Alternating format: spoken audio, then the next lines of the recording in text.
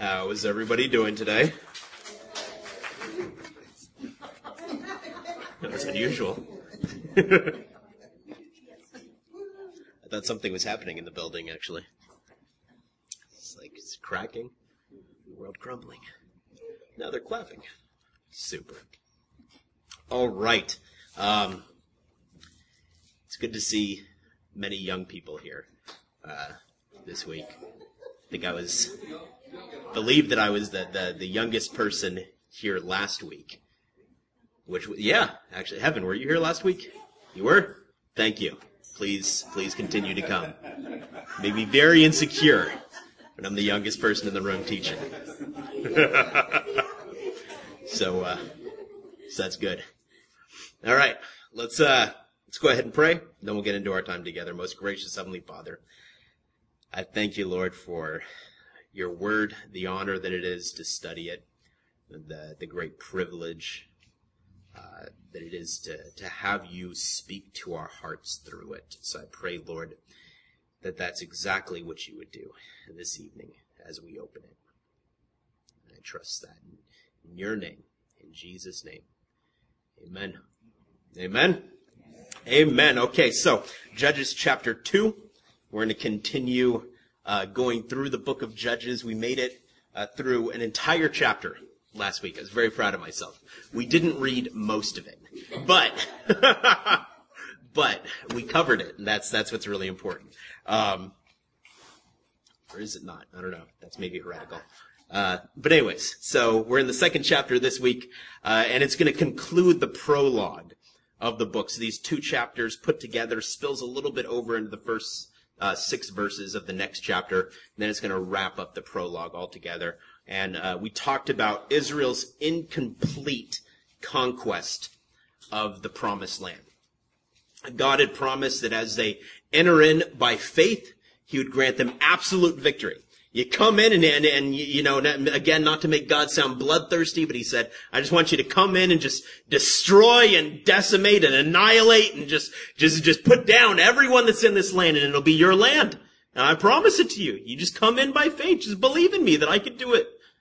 And they didn't do that. And we saw that already in I think it's the 3rd verse of the first chapter, that they were already faltering in their faith and entering in through disbelief, and they ended up settling for this sort of partial victory as a result of their disbelief, rather than absolute victory in what God had promised them.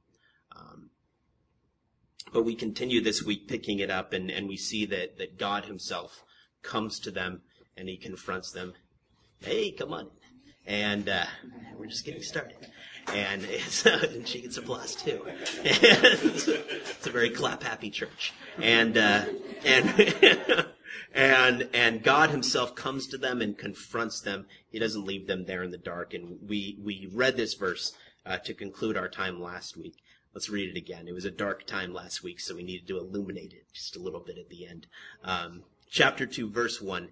The angel of the Lord, and very quickly, this is what they call a Christophany or a theophany. It's one of these appearances of Jesus Christ in the Old Testament, and you know that it's him, and it has to be him because he takes credit for that which God alone has done. So no angel could do this. It had to have been God himself manifest in the flesh before his Bethlehem birth. So the angel of the Lord went up from Gilgal to Bochim. And Gilgal means rolling away. It was the place where God promised them absolute victory. And through him saying, I'm going to roll away all your enemies. They're just it's going to be like a millstone just passed over them. It's just going to crush them. They're just going to be rolled away into oblivion. But now that they've gone from Gilgal to Bochim, and Bochim means weeping. And it's this place that's rife with symbolism. And they've gone from the promise of God and all that it had for them to this place of weeping and mourning their shortcomings. And God says to them, I brought you up out of Egypt and led you into the land that I swore to give to your forefathers. I said, I will never break my covenant with you, and you shall not make a covenant with the people of this land, but you shall break down their altars. God says, I've been faithful to you. I've always been there for you. When have I ever abandoned you? When have I ever not upheld you? When have I ever broken a promise to you? I've always been there for you.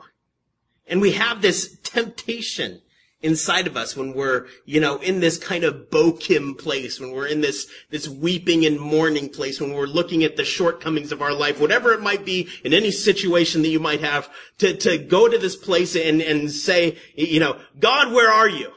And what are you doing? And why are you allowing this? And what's going on? And maybe we don't say it verbally, but it's often implicit in our prayers.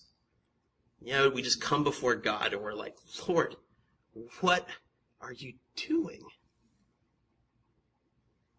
And you can hear the voice of God here saying, what am I doing? I'm doing what I've always done.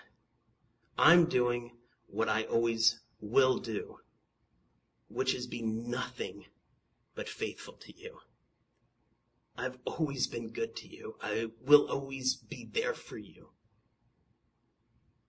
No, it's not about what I'm doing. I'm doing what I've always done. We continue in verse 2. Yet you have disobeyed me. Why have you done this? That's a terribly haunting question. It's a terribly haunting verse. And all week, it was just before me, as I was studying this passage for you glorious people. Why have you done this? Let's do applause again. It feels right. You've done it for everybody else. Why? Hey! Nothing? Okay, there we go. There we go, good stuff. Why, continuing in this verse, why have you done this? Why, not for you. It's okay that you're late. I'm not offended. I'll cry to Corinne later on tonight. But no, why have you done this? Why have you done this? And every single time I think about it, I always come up with the same answer. Why? And when God says, why have you done this? And you consider there in verse 2. It's because in the moment, it seemed like the right thing to do. Right? Otherwise, you wouldn't have done it. Otherwise, I wouldn't have done it. Otherwise, we wouldn't have done it. We wouldn't have said it. We wouldn't have thought it. Why have you done this? God says that to you. And it's like, well, because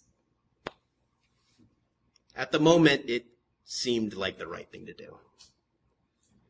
But that moment of foolishness can so easily become a thorn that torments me. And that's what we're going to see in Israel. It's the consequences of their actions wrought through this moment of stupidity.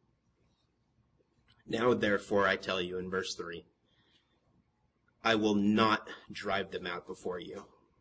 They will be thorns in your sides, and their gods will be a snare to you.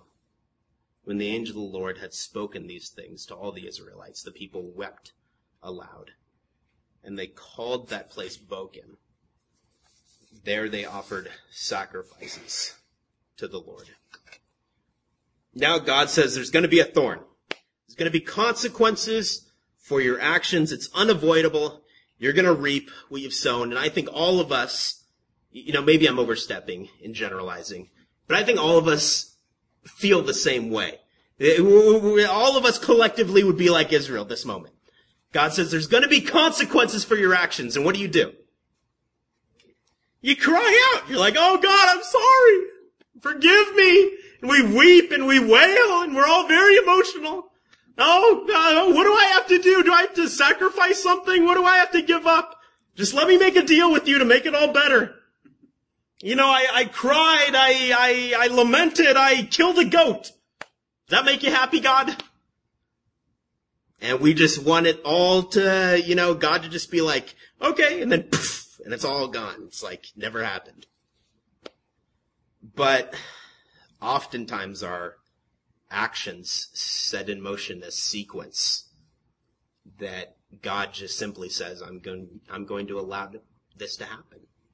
And I just hope that you'll learn from it. I hope that you'll repent of it. I hope that you'll return to me in spite of it. You know, and you can think of a person that maybe, and you know, you younger folk are going to have to forgive me, but you can think of maybe someone that has a lot of promiscuous sex. And then, you know, he later finds that he has a disease of some sort. And he can come before God and be like, God, I'm sorry. He rents his clothes and he cries out in agony and Lord, just forgive me and I just, you know, I'm sorry. But does that disease go away? Well, that was a quick answer. Because there's consequences. You know, what a strange spiritual climate we would live in if someone could just go out and have promiscuous sex whenever they wanted and then just come home and be like, oh God, I'm sorry. And then just every night he's back.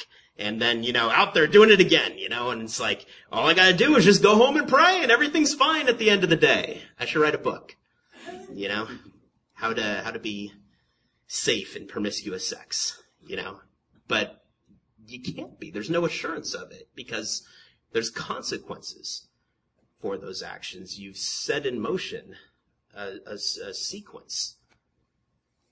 You know, it'd be like me yelling at Boo. And if I yelled at Boo, you know, and this is Boo. I often call her Boo. And that was a little moment that I let you all in on. But what if I was at home and I yelled at Boo? And then I got alone, and that was weird. And don't whistle like that again. And I don't know who that was, but it made me feel dirty. But what if I yelled at her, then I got alone with God, and I was like, okay, God, I'm sorry. Does that mean that she's not going to be upset with me? Of course not. And Karina's shaking her head because she's a woman and she knows. You know, it's like, you know, she's still going to be, even if I apologized right to her, chances are there would still be consequences for my actions. And again, Karina's shaking her head. What is happening in the Scotty house? But you know, it's like there's still going to be consequences for those actions. You know, I mean, she still reminds me of how I failed to ask her to prom, despite her numerous flirtatious efforts that went unnoticed on my part, and that was 10 years ago. You know, it's like, she goes, you know, can you do the dishes? Or is it going to be like prom? Am I not being direct enough for you? You know, it's like, I mean, there's always these consequences that come along with our stupidity. And Israel has done something stupid, just like we often do things that are stupid, and we pay for them. There's consequences for them. And some of you, you know, are dealing with those things right now. Or you know somebody that's dealing with those things right now. And they're not easy, and they never are. But what you need to see in this text is the heart of God, who reminds you that he still loves you, and that he's always been there for you, that he always will be there for you, that he's not beating you in this. He's simply allowing this. Hopefully you learn from this. So we're often drawn towards these bad moments because they have this air about them. There's something appealing in them. And that's why I love the imagery that God himself chooses in calling this a thorn. You know, we're drawn to these things as if they're a rose. And then behind that rose, there's this terrible thorn.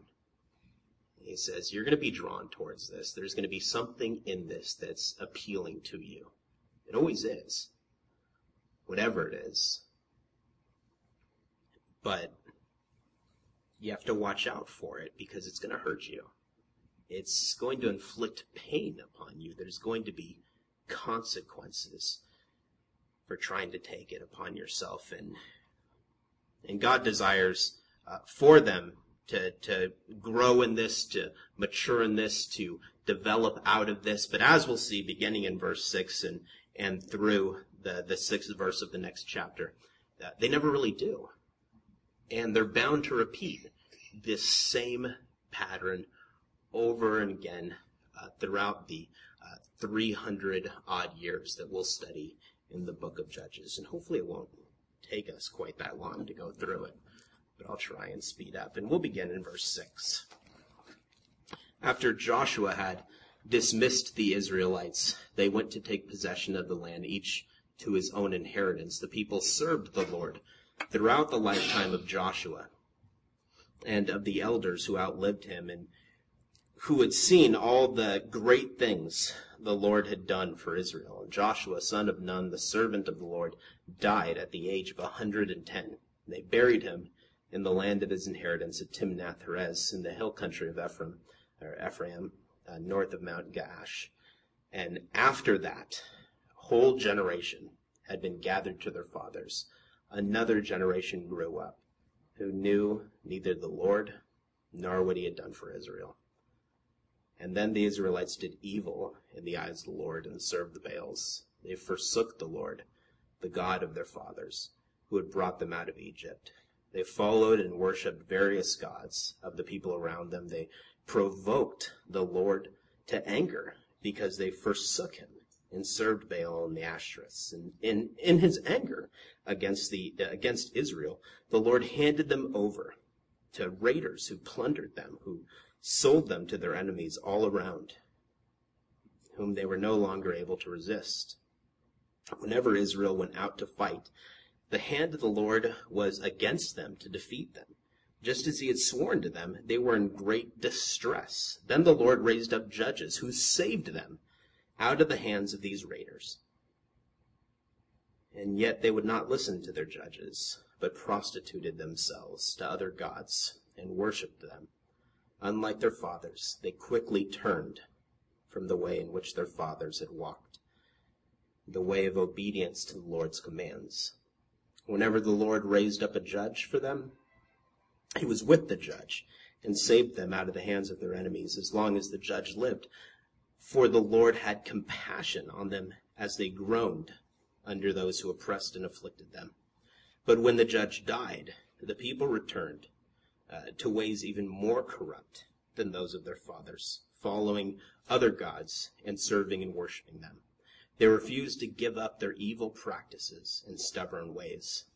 Therefore the Lord was very angry with Israel and said, "Because this nation has violated the covenant that I laid down for their forefathers and has not listened to me, I will no longer drive out before them any of the nations Joshua left when he died. I will use them to test Israel and see whether they will keep the ways of the Lord and walk in it as their forefathers did." The Lord had allowed those nations to remain. He did not drive them out at once by giving them into the hands of Joshua. And in the next few verses in chapter 3, he lists these nations that we talked about last week. So for the sake of my tongue, I'm not going to try and repeat them. But he concludes in verse 6 with Israel's dealings with these pagan nations. And in verse 6 it says, "They took their daughters in marriage and gave their own daughters to their sons and served their gods." So we begin in verse 10 and we see that this great generation had passed away. All the forefathers that served the Lord and walked in obedience to the Lord and acknowledged the Lord in all their ways. And this new generation had come up. And I actually heard someone say, uh-oh, when we read that a new generation had come up. And these were the second generation saints. The second generation saints settled in with the enemy. They made treaties with them. They accepted their boundaries.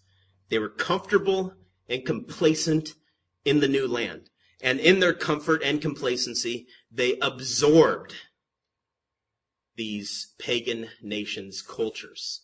and including but not limited to the worship of their gods, Baal and Ashtoreth. Now, I'm sure you're all very familiar with Baal and Ashtoreth. They're talked about a lot in the Old Testament. They're commonly spoken of in church.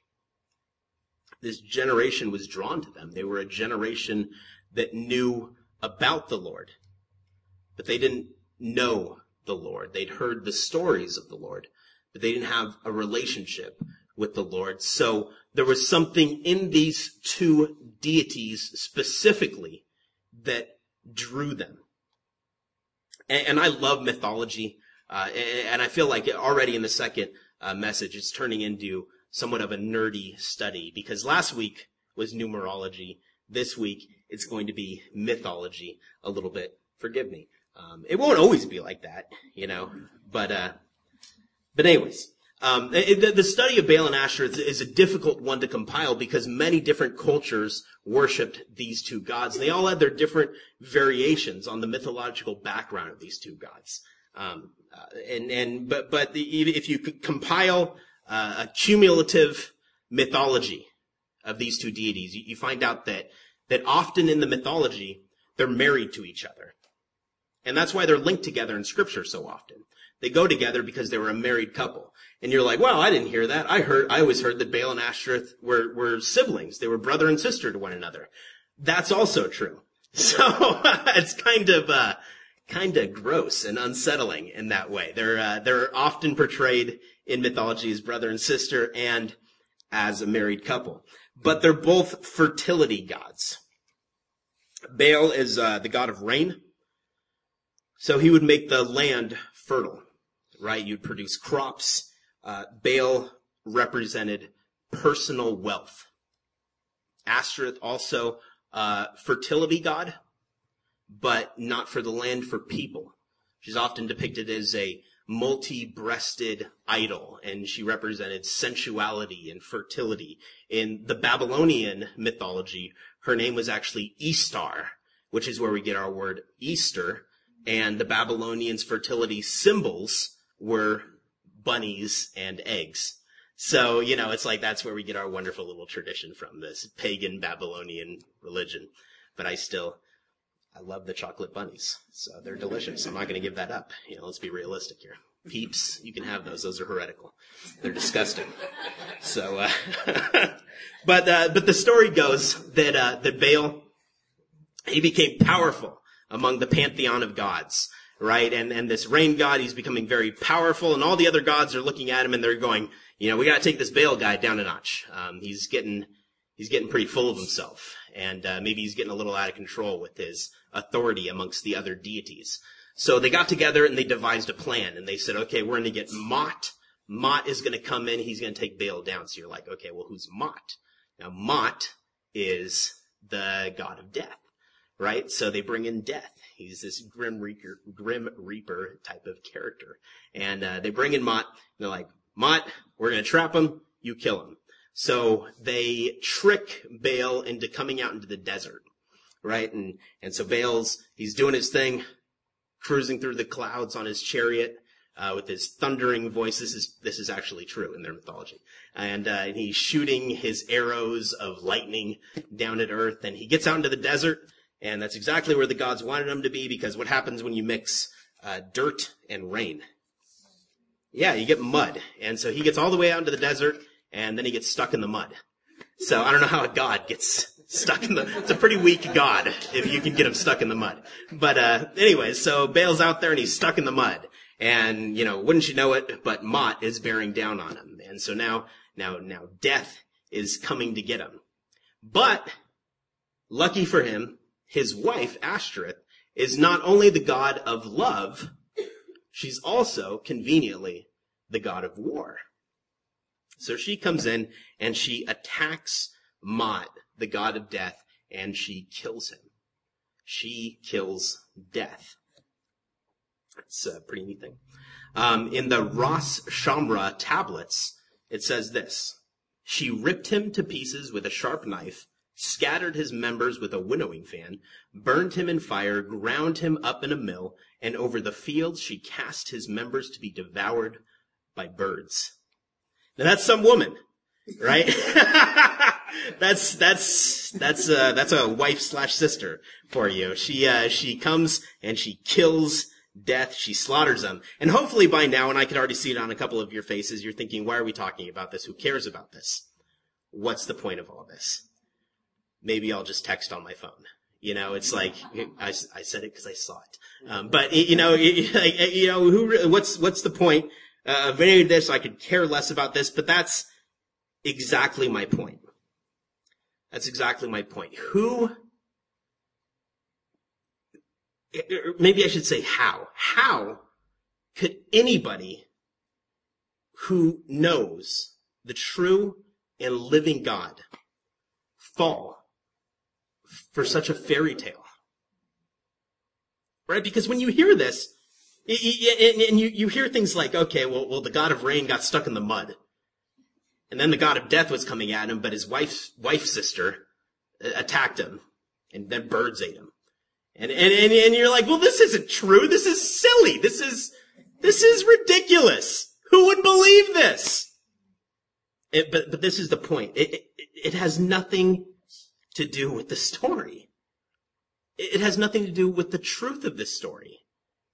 It has nothing to do with facts. If you ever wanted to find the facts, you'd come up empty because there aren't any. But that's not what drew people to this. It's not what drew Israel to this. It wasn't about facts. It was simply about fun. Right? And that's the heartbreaking truth of this whole thing, that the second generation settled into the land.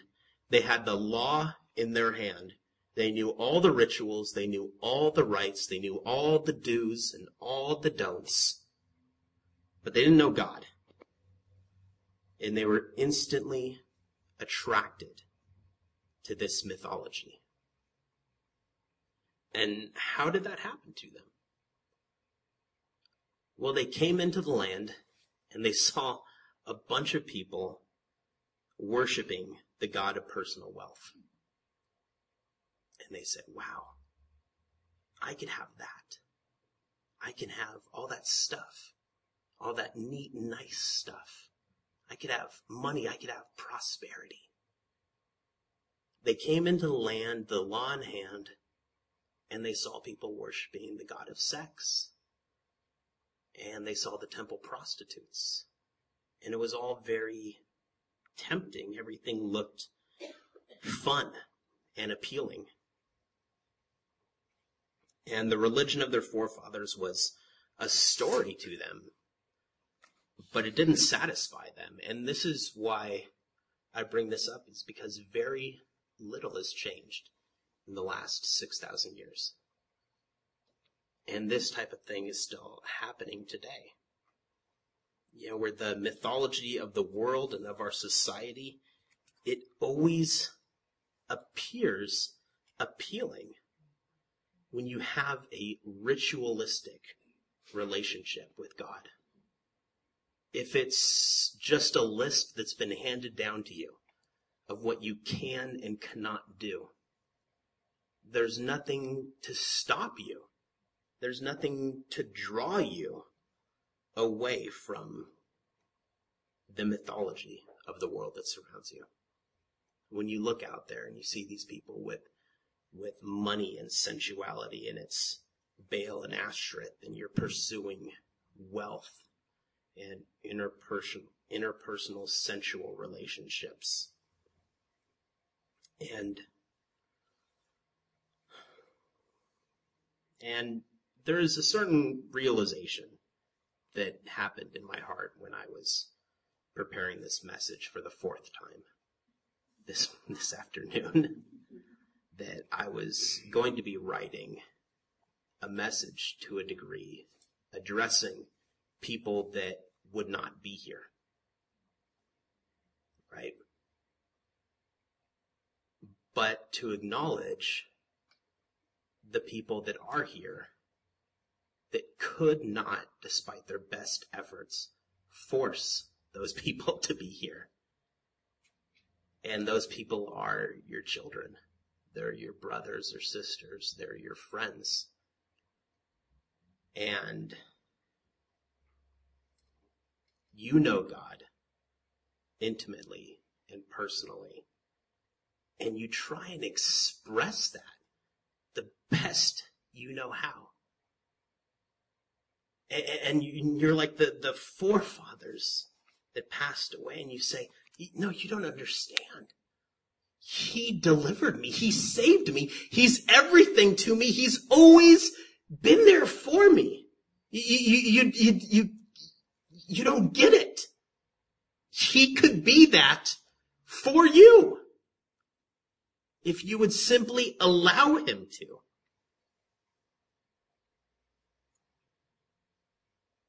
And they know the rules, and that's enough for them. And they don't love him. And in a way, they actually resent him because he stands in the way of what they really want. And that's all wrapped up in the mythology of our society. What they really want is what Baal and Ashtoreth give. What they really want is that prosperity and that money. And they think, if I just have that, right? If I just had that, that would satisfy my soul. Right? If I had that better job, if I had more money, if I had that stuff, the new stuff, the great stuff, then I'd be happy. If I just had that girl or that guy, if I had love, to be in love, to give love, if I had that person that was my world. And here's the scary part about it. That person may very well be a Christian. Right? But it's still more about that person than it is about the God that you share with that person. It's still Ashtoreth. You're still trapped in it. You're still wrapped up in the idolatry of it, though you might be someone that is professing to be a Christian just as much as they were professing to be Jews. God looks at them and he cuts through all the mystery of it, all the ambiguity of it, and he says in verse 13, you have forsaken me. And what's the first thing that they would say? You know these people. You love these people. These people are in your lives. The first thing they would say is, no, I haven't. Of course, I haven't forsaken God. I know God. I know all the rules. I go to church. I read my Bible. I pray from time to time. I haven't forsaken God. And how dare you judge me and say that I have? And now it's back on you. All right, that's what they do. And God says, you've forsaken me. Your heart is with Baal and Ashtoreth. And it's not with me, and I won't share you. I refuse to. I'm jealous of you. And so in verse 22, he says, I'm going to leave these people in the land, and I'm going to give you a choice. And you're going to choose one of us, because you can't have both of us. And that's the test. And the test is really simple. And it's the same for second generation saints today. God simply says, you can call out to me and you will see me. With your own eyes. You can forget about your parents. Their time has passed away. And it's your time now. If you call out to me, I will make myself very clear to you. I will show myself strong for you. I'll be there for you. I'll go through this with you. If you call out to me, I will deliver you. I'll save you. And I'll be more than a story that somebody else told you about me. Their fathers had told them, it was commanded of them to pass down stories of the great Exodus. And all throughout Deuteronomy and Joshua, they're reminded, this is what God has done for them. Now God says, I'm leaving these people so that you can have your own story of what I have done for you. So that your salvation isn't dependent upon what God did for somebody else. It can't be. It'll never be real if that's all it is. So he says, they're going to stay here. I'm not going to get rid of them. And if you call out to me, I'll deliver them in your sight. But if you want Baal and Ashtoreth, if you want personal wealth and sensuality, then you can have it. And I won't keep you from it. And you can see the heart of God breaking in this text. It's the heart of a father breaking for his children as he sets before them this choice. You can choose me and you'll see me as more than a lawgiver. And it'll be more than a rite or a ritual. It'll be that which truly satisfies your soul. Or you can seek after the satisfaction that this world provides. You can reach for the roses, and you'll prick yourself upon the thorns. And the choice is yours. And we're going to see, starting next week, the first judge raised up as the people call out to God, and as God shows himself to be the faithful God that he was, that he is, and that he always will be. So I pray that we all choose wisely. And let's go ahead and close in a word of prayer. Most gracious Heavenly Father, I thank you, Lord, for this text that causes us to deal with our relationship with you, that brings us into maybe a little bit more clear of an understanding of why so many professing Christians falter in their relationship with you. And I pray, Lord, as we see your heart for them in this text, that it would give us a renewed passion to pray for them, to stand in the gap on their behalf, to draw them before you so that they can see you for themselves in their own lives, and so that their faith won't be dependent upon us, that we wouldn't be their crutch, but that they would fall headlong upon you and see your truth and reality, the true and living God, active in their own lives. And so, Father, we entrust these people to you. Lord, we give all the glory to you. And we thank you, Lord, for your faithfulness, for your patience. Lord, that just as Israel, you will never leave us nor forsake us. And Lord, you're always there for us when we call out to you. And so, Father, I do praise you. In Jesus' name, amen. Amen.